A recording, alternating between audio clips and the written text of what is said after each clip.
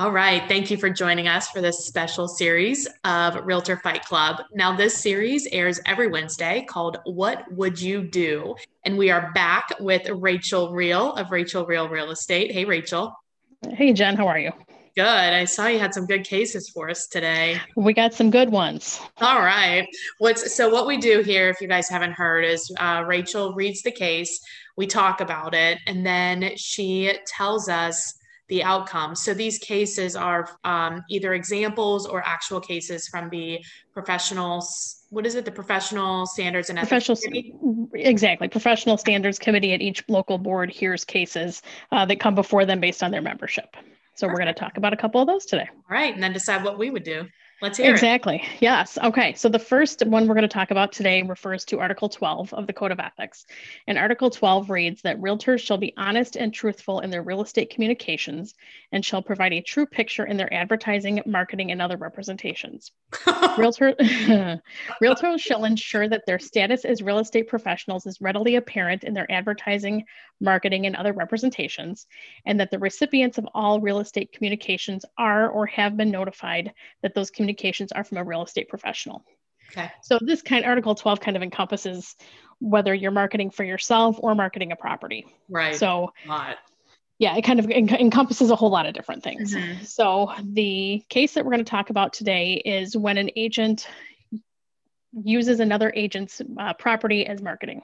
Okay. So when they take another agent, say you're in your market, you work your neighborhood and there's a great listing that you don't have, but you want to use that to kind of further your own marketing efforts. Right, to try to find buyers or something like Exactly, which is totally doable. You just have to do it the right way. Boo. So, all right, let's yes. hear it. Okay, so this case here is copying and publishing other brokers' listings. Okay. So in developing his website, Realtor A decided he would offer 2 pages of listings, his own and some featured listings of his competitors. Being careful not to present a misleading picture in his advertising, he was very careful to list the company name and phone number of the listing company with each of his competitors' listings. Cool. Okay. When Realtor B found one of her listings on Realtor A's website, she filed an ethics complaint with the local association of realtors, complaining that Realtor A had, quote, blatantly and without authorization of any kind whatsoever, advertised my listing on his website, and in doing so was clearly in violation of Article 12 of the Code of Ethics as interpreted by Standard Practice 12-4. At their next meeting, the grievance committee decided that the alleged misconduct, if taken at face value, could possibly violate Article 12 and directed the association's professional standard administrator to schedule an ethics hearing before a hearing panel of the association's professional standards committee.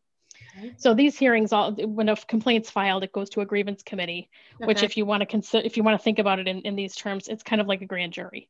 Okay. So it goes to a grand jury or a grievance committee who looks at everything and says, we're not deciding whether or not they're in violation or not, but is there enough here that they should investigate it further? Okay. So in this case, the grievance committee then, exactly. So the grievance committee moves it forward to a hearing then. Okay. At the hearing, Realtor B produced a printed copy of her listing, which was on Realtor A's website. She produced a copy of her listing agreement and a photograph of the property, which matched the information in the listing. She testified that she had never been contacted by Realtor A for permission to advertise her listing.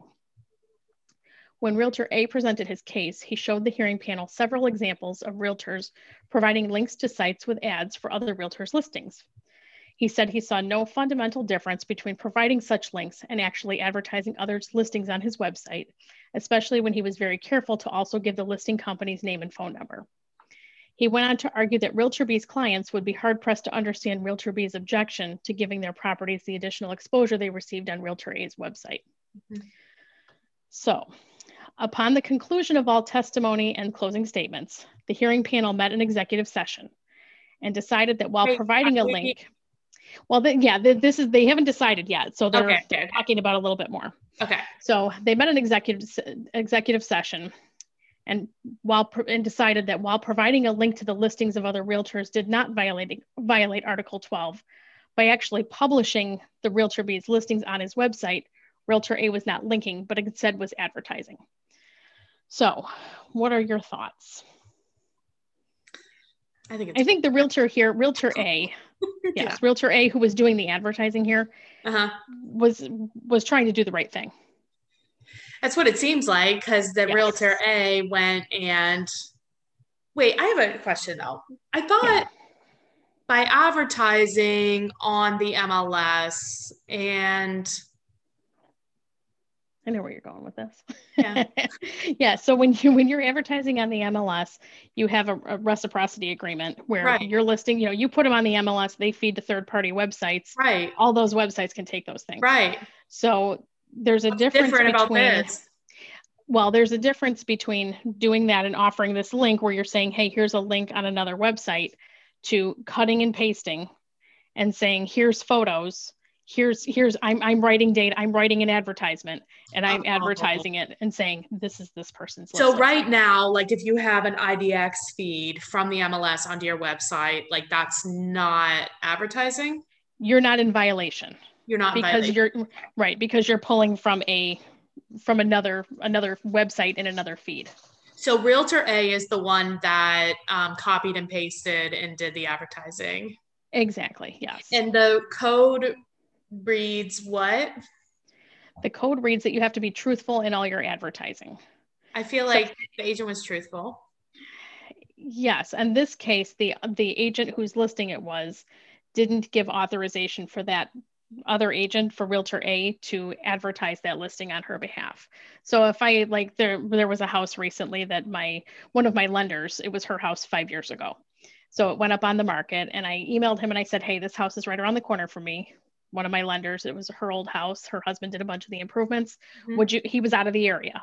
So I said, would you mind if we did a little video, kind of walk through, talked about it? She could talk about some of the things, and we give you full credit at the end of this little video clip, listing presented by, here's your name, your brokerage. He Mm-hmm. said, hey, no problem. Thanks for asking. Yeah, why wouldn't you? I wouldn't think it's a problem at all. What would be the problem if you're advertising somebody else's listing? If it's all like, unless it was all negative comments, but like if you're Right. just But if you're going to do that, why would you advertising something like, right. So if you're we'll going to make a assume bunch of that negative the comments? comments are positive. I would think Right. none of the sellers would be like, no, don't do Right. that. Exactly. It's the misrepresentation to the public. So as long as the agent who's doing this, so if I was doing this video and I said, hey, I'm here with Bianca and we're looking through, X, Y, and Z Main Bianca, Street. that's a great name. I know, isn't that great? We're Yeah. at 123 Main Street, and Yeah. this is this great house. Call me if you want to take a look at it. But I didn't reference that this was, John Listed Smith by from whatever. right, John Smith with whatever real estate company.